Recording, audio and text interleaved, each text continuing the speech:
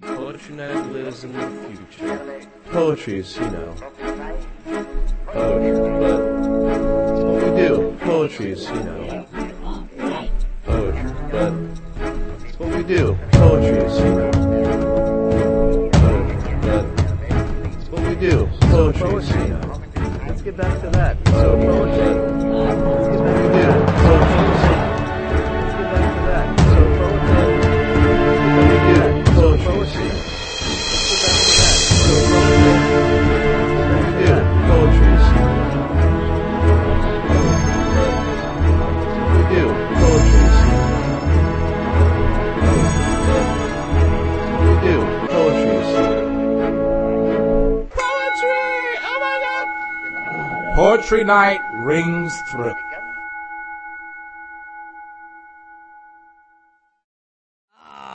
I'm going to let her tell you the rest about her through her words. Please welcome warmly to the stage our now local Natalie Fedak.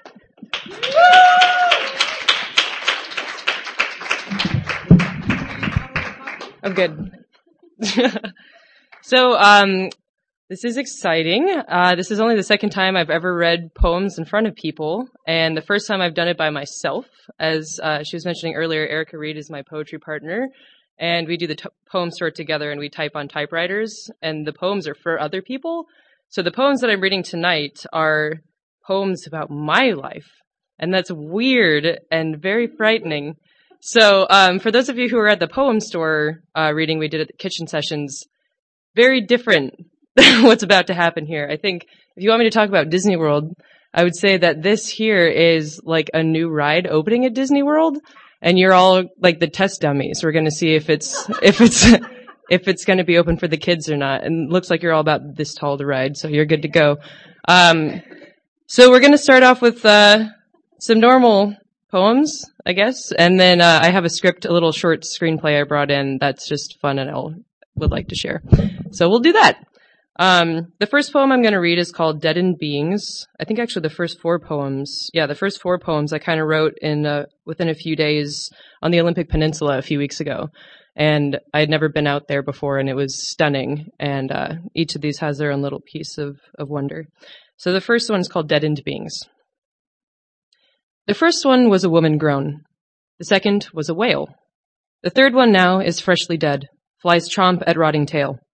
A lady seal, her teats declare, as they fester in the sun. Her brown eyes mush, her bellies gush, her smile pus-blood gums. I found a lot of deadened beings on solitary walks, and always wish for just one thing, that they had breath to talk. How came you here, my lady seal? What drove you blank to bay? I linger, listen, lick my lips, and watch the seal decay. Thank you. It's going to get more awkward from here, folks. Hang on. So this next one, I was on Cape Flattery, and I had been talking with someone about domestic violence right before, and going to the Cape and seeing these really aggressive waves hit the shore kind of brought this poem out. It's called A Domestic Scene. If you look really close, you can trace the path of each swell as she hauls herself towards land's embrace. Except land doesn't hug.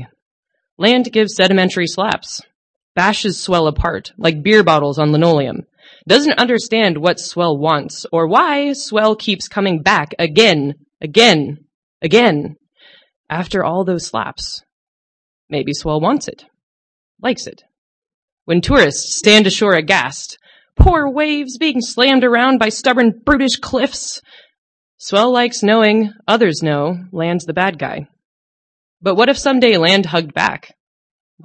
Swell would slap herself in shock.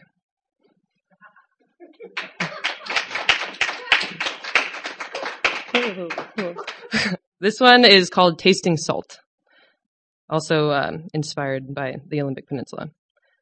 When I am at war with myself, I walk to the sea and dive into the fray, where a battlefield of bull kelp lies wasted in the current, oozing kelp ball blood into the marbled blue, where chill water drips from muscled rocks like icicles in springtime melt.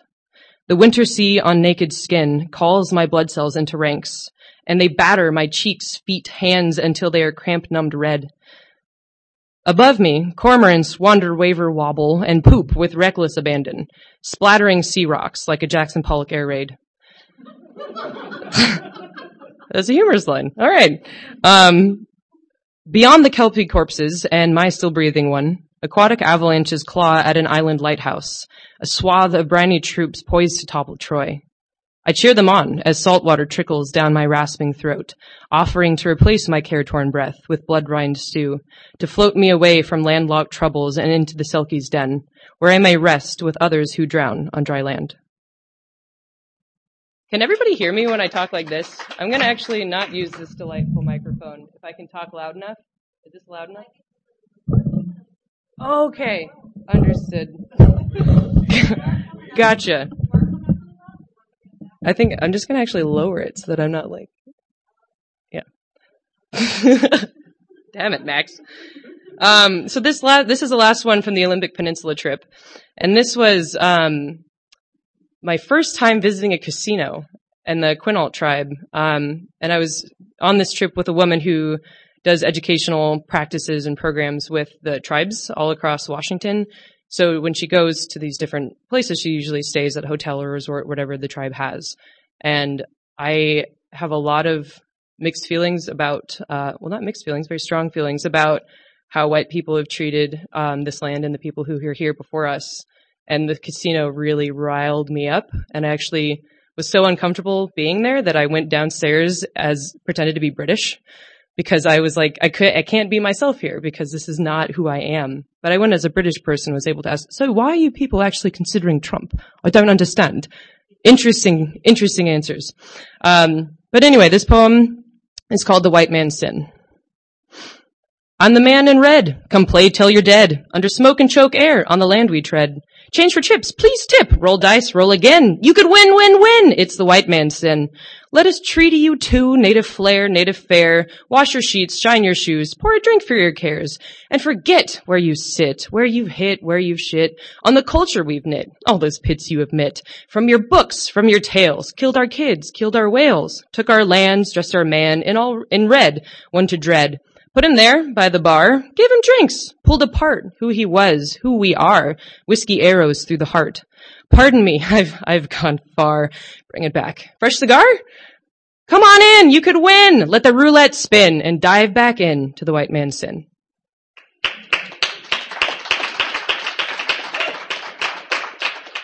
That's the closest thing I have to a slam poem, I think. This next poem, this is where we get into the I'm soul searching clearly through writing now, which is a new experience. This is called Childhood Games, and it's about my relationship with my sister, who I've never written about this before this week. Wow. So Childhood Games. My sister cheated at every game we ever played. Or she claimed that I cheated and quit. When we played cards at the airport, our parents prayed that vacation would make us not ourselves. That another country's air would give us breath for kinder words. But the cards would be on the floor before the flight boarded, and I'd watch my mother's eyes retreat into a private interrogation room, where she'd ask herself how both these horrid children could be hers. At home, Twister was the game for our fingers, to see who could pinch the hardest, who could draw blood first. During hide and seek, she found everything else more interesting than finding me. The game of life was simply our life, compressed into tiny pink torsos, competing over family, careers, houses, and who got to spin the wheel first. I bent the corner of the Tudor house so I could find it every time. That way, I could pretend I was in medieval London when she dumped all seven children out of my plastic green car. Cranium, Yahtzee, Battleship, no matter what we played, we both lost. But never, not once, did we play Operation. We didn't have it at our house, despite all those years when I was going to be a neurosurgeon or an orthopedic surgeon or some other kind of surgeon where you got to cut people open and take out all the bad parts and leave nothing but the good. There was no point in buying it, though. By middle school, I realized I would never be able to play games with my sister. She'd always be too busy playing games with me. Her monopoly was friends. She had many. I had none. She got to pass go and collect $200 every time she reminded me how lonely I was, which was at least once every Friday night when I was debating which Lord of the Rings DVD to watch, and she was dressing to go out. Her trivial pursuits consisted of boys and parties and perfume and makeup, and she loved to remind me how much she knew about each of these categories as I struggled to read the rules. Often she'd go fishing for my insecurities and use them to bait me into a scrabbled fight. Fashionless, friendless, pointless. She almost always got a nibble. It got to be that my favorite game was counting how many weeks remained until she left for college.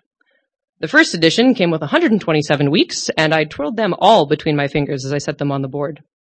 Those 127 weeks came and passed, and then a few hundred more. And now there are almost as many weeks between us as miles. I have friends now. Friends who love games, who don't cheat, who don't quit. But now the one game my sister and I never played is the one I want to play the most. Operation. But only with her. Because I need her help, pulling out all the festering game pieces that have been lodged inside me for so long. No hand but hers can reach into my past and unclog the putrid piles of plastic that formed when she convinced me that I wasn't worth playing with. I would risk that startling buzz, that electric shock of her palm scraping my heartstrings if it meant that we could giggle together as friends when the tweezers hauled out another jagged shard of sisterhood.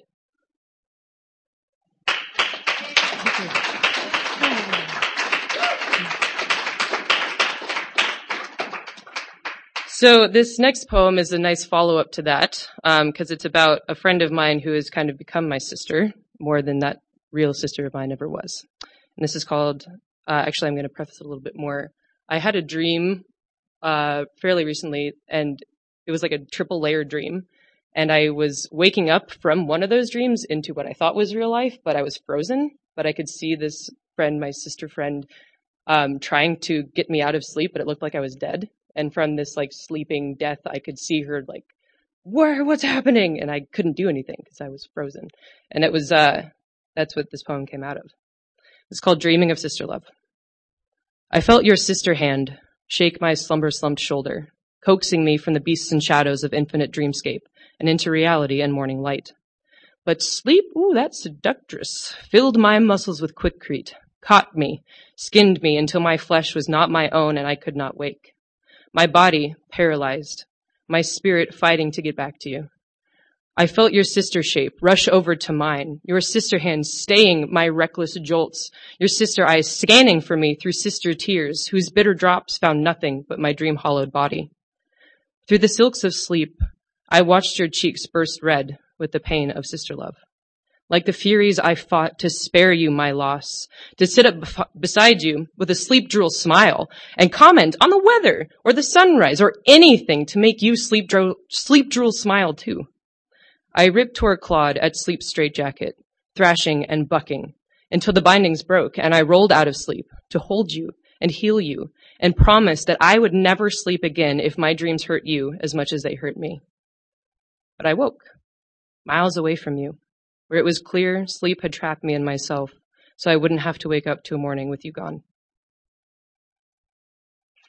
That was a shitty dream, let me tell you that. Yeah, that one shook me for a while. Yeah, it was after the third time I wasn't sure, but then it was real, I think. So again, with the exhumation of my soul here. This is a poem about a friend of mine. I just finished writing this today, who we stopped being friends really abruptly when we were about 13, and I never knew why until just recently. And so this is about that, and it's called Disgraced. I never knew myself as sin. I never knew why we grew apart. I never knew what you had to confess.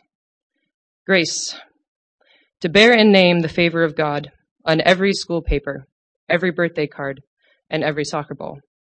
To bear in heart the fear of damnation, eternal love, or eternal hell every time we met. Grace, to be at birth one whose calling meant nothing less than godliness. Looking back, we were doomed from the start. Friends from 2 years old, 2 short-haired tomboys who judged today by the number of bruises on our limber frames, who dreamt side by side every weekend after soccer and too many video games, as your oak tree traced its moonbeam shadow across the rec room floor. Remember, we slept wrapped together beneath that lumpy down blanket that was never really big enough for both of us. Grace, to think our slumber parties tortured you once our nipples rose, tortures me. How many times did Oak Shadow circle the room as the devil crept through an open window and laid his hands over my sleep-soft body, tempting you to crawl closer, open your mouth wider, loosen your clothes faster, convert your faith, sinner? Grace, I imagine your confessions, how the punctured screen must have begged for the sins in your hell-torn heart, how your voice must have quivered the first time you told a priest who you dreamt about at night. What that priest must have said to scare you into damning me. When you chose heaven over friendship, I thought you had actually gone there.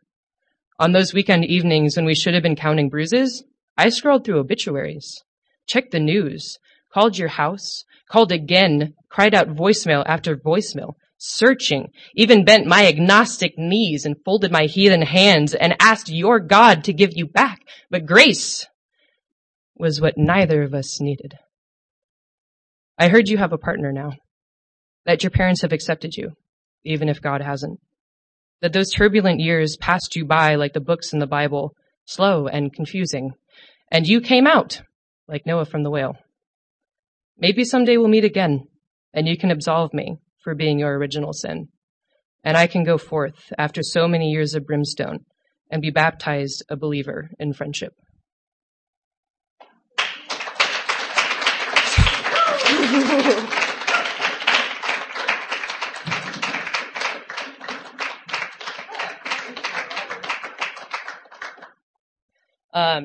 So this is a script that I wrote on a whim, on a plane, like at midnight when I was coming back from a film shoot with my film partner here, Max. And, we actually have decided recently that we're going to try and turn it into a children's book, which will be fun. So it's still in its screenplay format, but, the story will be the same. It's like a children's book for adults. So, it's called Luna. It starts exterior wolf's den, twilight. The sun sets over a rolling countryside, and light shines out from the windows of a little home built into a hillside. Oh, this would be like claymation if it was a video, by the way. Kit. I am the heart. My two big ventricles pump blood through the body. On the phone, the dad. I know, I got it, Jerry. You need the briefs tomorrow. Inside the den, continued. Nip, a middle-aged wolf wearing slacks, a button-up, and a tie, chats on the phone while chopping tomatoes for his spring salad. Behind him, Luna, a middle-aged wolf wearing a casual blouse and blue jeans, sits at the kitchen table. She rubs away a headache as she stitches together a heart-shaped costume for Kit, a young female pup who paces to and fro rehearsing lines. Nip. But I've been busting my tail over them for the last week, and my kid's got this play tonight, and yelling over the phone cuts him off. I pump blood to the lungs, and then deliver oxygen-rich blood to all the organs. Organs! The mumbled yelling ends. Oh, okay, Jerry, I'll do what I can. Bye. Kit. You might say I am the heart of the cardiovascular family. Cardiovascular. I'm never gonna get it right! Dad sets the salad and a roasted rabbit on the table. Everyone gets nervous on opening night, Squirt. You'll be fine. Oh, I'm gonna make a fool out of myself in front of the entire school! Then at least you'll be the cutest fool on stage. Try it on. Luna helps Kit into her heart costume. There, how's that feel? Kit frowns and shrugs. Luna exaggeratedly shrugs back. Oh, just a shrug? Just a shrug for my little mongoose? She tickles Kit, who breaks into a smile. Luna pulls Kit into a hug. You're going to be wonderful. Kit hugs her tightly. And even more wonderful with a still full stomach. Eat up. We leave in 20. Dad pushes a plate with the rabbit's head towards Kit. Thanks, Dad. Let's get that costume off. Kit wiggles out of the costume and dives into her meal. Luna walks off to hang up the costume, but grows faint and leans against the wall. Hun, you okay? Mom? I'm fine. She lurches as if coughing up a hairball. Sweet maple syrup! What day is it? Luna hunches over and her shoulders shake like they're about popping out of her sockets. Nip runs to the wall calendar. How could we forget? Luna's clothes rip apart as she grows to a monstrous size. Dad rushes to a medicine cabinet only to find that the desired pill bottle is empty. I thought you were getting the refill, son of a chipmunk! Dad looks out the window at the rising full moon and then at Luna, who is now a butt-naked human, much too large for the room. Drool dribbles from her open mouth. Kit pushes her head away and hangs her head. Nip. Hey, Luna. Hey, it's me. Nip. Your husband. We're gonna go to the fun room. You like that place? Kit, get the bait. Kit slowly walks to the shelf full of knickknacks. Her foot accidentally bumps a chair, and Luna snaps her glare towards Kit and growls. Hey, Luna, over here. Over here, sweet pea. That's right. Look at me. Kit reaches her target, a cell phone, which she lobs at her dad. Nip grabs the phone in front of Luna. Oh, what's this? It's so shiny, so many noises and buttons. Ooh. He lures Luna towards an empty closet. That's right, follow the shiny toy. Dad, follow the little lights. Beep, boop, boop, beep. Luna is mesmerized. Oh. Dad, my play. We'll get there, kid. We just have to lock your mom in the closet first. Go get it. Nip chucks the phone into the closet and Luna darts after it. He slams the door behind her and locks it. Phone beeps waft out from under the door. Ha-ha! We're getting pretty good at that, aren't we, Kit? Kit pokes at her dinner absent-mindedly. All right, kiddo, it's playtime. I'm not going. What are you talking about? You've been excited about this for weeks. Nip kneels down next to console Kit, but she turns away from him. He crawls around to face her. I'll bring the old camcorder so Mom can still see it. Kit turns away, and he crawls around again. Behind them, we see the closet doorknob turning and hear the click of a lock. Sweetie, I wish it was different too, but we don't get to pick our parents. You picked her. Nip's ears droop. Behind them, we see that Luna has picked the lock. Nip and Kit twirl around at the sound of the front door opening and watch Luna stumble outside. Damn her opposable thumbs! Luna! Luna! Nip runs out after her. Kit picks up her heart costume. After a pause, she throws it on the floor. Nip pokes his head back in the door. Get your costume, we gotta go! He runs off, only to pop back in. And a jacket! He runs off, and the postman, and the keys! Kit grabs her costume, a jacket, and her keys.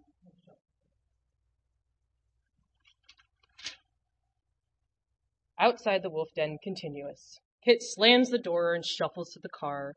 A full moon hangs low in the sky and illuminates Luna's pale butt as Nip calls after her, Luna! In the car, night. Nip frantically looks out the window as he drives, looking for Luna. All right, Squirt, I'm going to let you out, find your mom, get her pills, whiz back here, and then we'll both be here to watch her play. Yay! Kit hops out of the car. Nip, see you in a jiffy. Nip peels away. Dad, my costume! The car screeches and backs up. He chucks the costume at her through the window. Sorry, kiddo, break a leg! He drives off.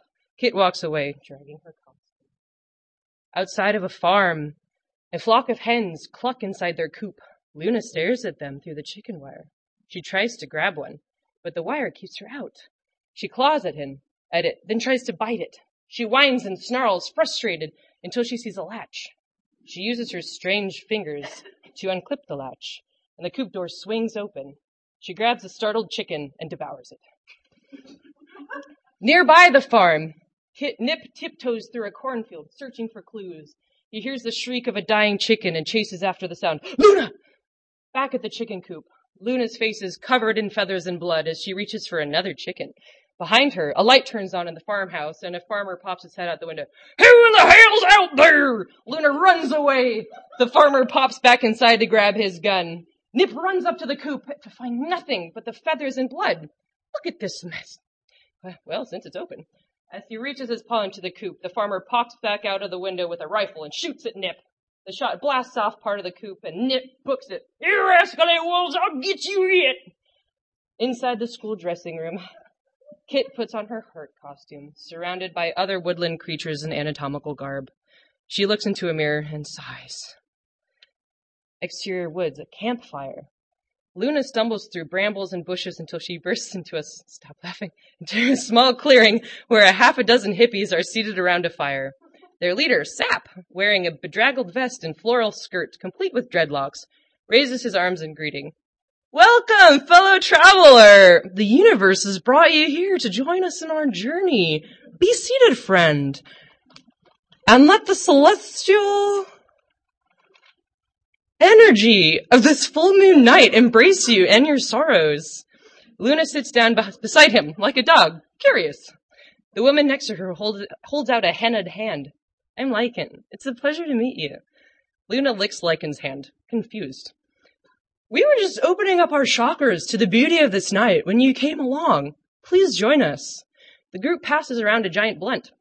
Luna watches Lycan take a drag and then mimics what she saw. She coughs wildly and then passes the blunt on to Sap. I admire how comfortable you are with your body. We need more nudists in the world. Luna bites Lycan on the arm, which Lycan mistakes for affection in her impaired state, and laughs it off. Luna stares at Lycan and drools. Now, friends, it is time for our spirit quest to begin. We must channel our spirit animals to free us from the walls of humanity. Luna begins to howl. Oh, you've done a spirit quest before!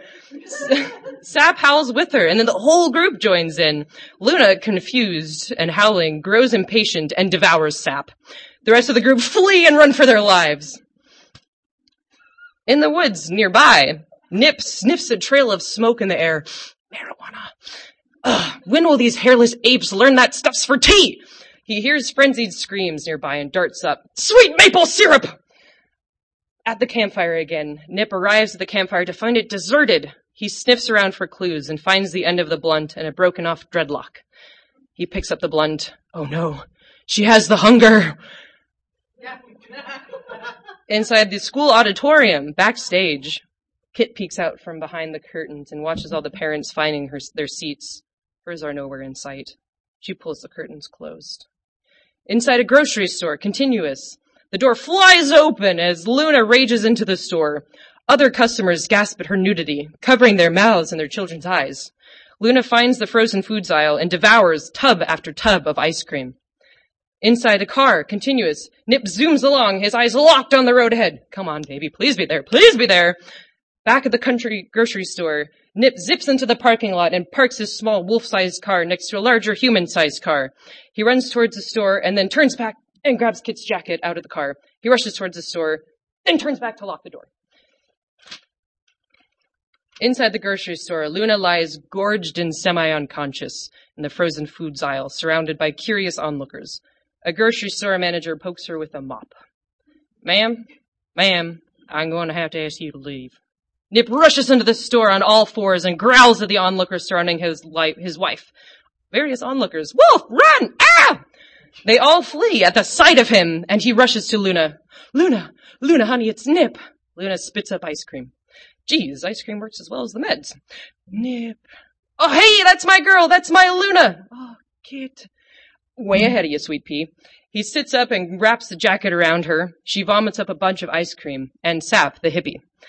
Animal control officers rush in with dart guns and nets. There, buy the ice cream! Sweet maple syrup! Nip hoists Luna onto his back and rushes the cops, leaping over them and bolting out the door. Sap waves goodbye to Luna. Best spirit quest ever! He howls after them. Inside the school auditorium, backstage, Kit stands in line waiting for her turn on stage. A nervous skunk in a nose costume is performing their monologue. Skunk knows. I have special receptors in my membranes that alert the brain about new and exciting smells. The nervous skunk accidentally releases their scent glands, much to the audience's horror. Kit peeks behind the curtain for her parents again. She spots 2 empty seats where they should be. Inside the car, continuous. Nip speeds along, attempting to put sunglasses and a hat on Luna as he drives. Inside the auditorium, backstage, Kit is next in line to go on stage. She takes one last look into the audience and finds the 2 same empty seats. She hangs her head. In the school parking lot, Nip screeches to a halt and runs to pull Luna out of the car. He carries her inside on his back. On the auditorium, Kit shuffles onto the stage. In the back, Nip and Luna enter the theater. On stage, Kit speaks her lines to her feet. I am the heart. My 2 big ventricles pump blood through the body. A cough from backstage pulls her attention. Her teacher, a prim and proper porcupine, signs for her to lift her chin and project. Kit lifts her chin and looks out into the crowd to find her mom and dad settling into their seats. Kit's face lights up. Nip gives her a thumbs up and helps Luna configure her human's hand into a thumb up. I am the heart. My 2 big ventricles pump blood through the body. I pump blood to the lungs and then deliver oxygen-rich blood to all the organs. Nip is beaming with pride. Luna's smile pokes out from behind her sunglasses and hat. You might say I am the heart of this family. Her teacher coughs. Cardiovascular family. Cardiovascular family. The audience applauds, but none louder than her dad. Luna smiles and applauds awkwardly. Kit takes a bow and skips off stage. Outside of the wolf den later at night, the car doors close and the family walks towards their home. Nip carries an ecstatic Kit in his arms, and Kit holds Luna's hand. And then Finley Fox stepped on his own tail, and he almost knocked over the microphone, which made Becky Beaver laugh so hard that she bit her own tongue with her giant teeth, and then she was bleeding everywhere, and then Miss Quill had to stop the play to get gauze. I remember, Kit. We were there. Kit looks at her mom and smiles. I know. They go inside, and the full moon hangs high above the countryside. Thank you for having me.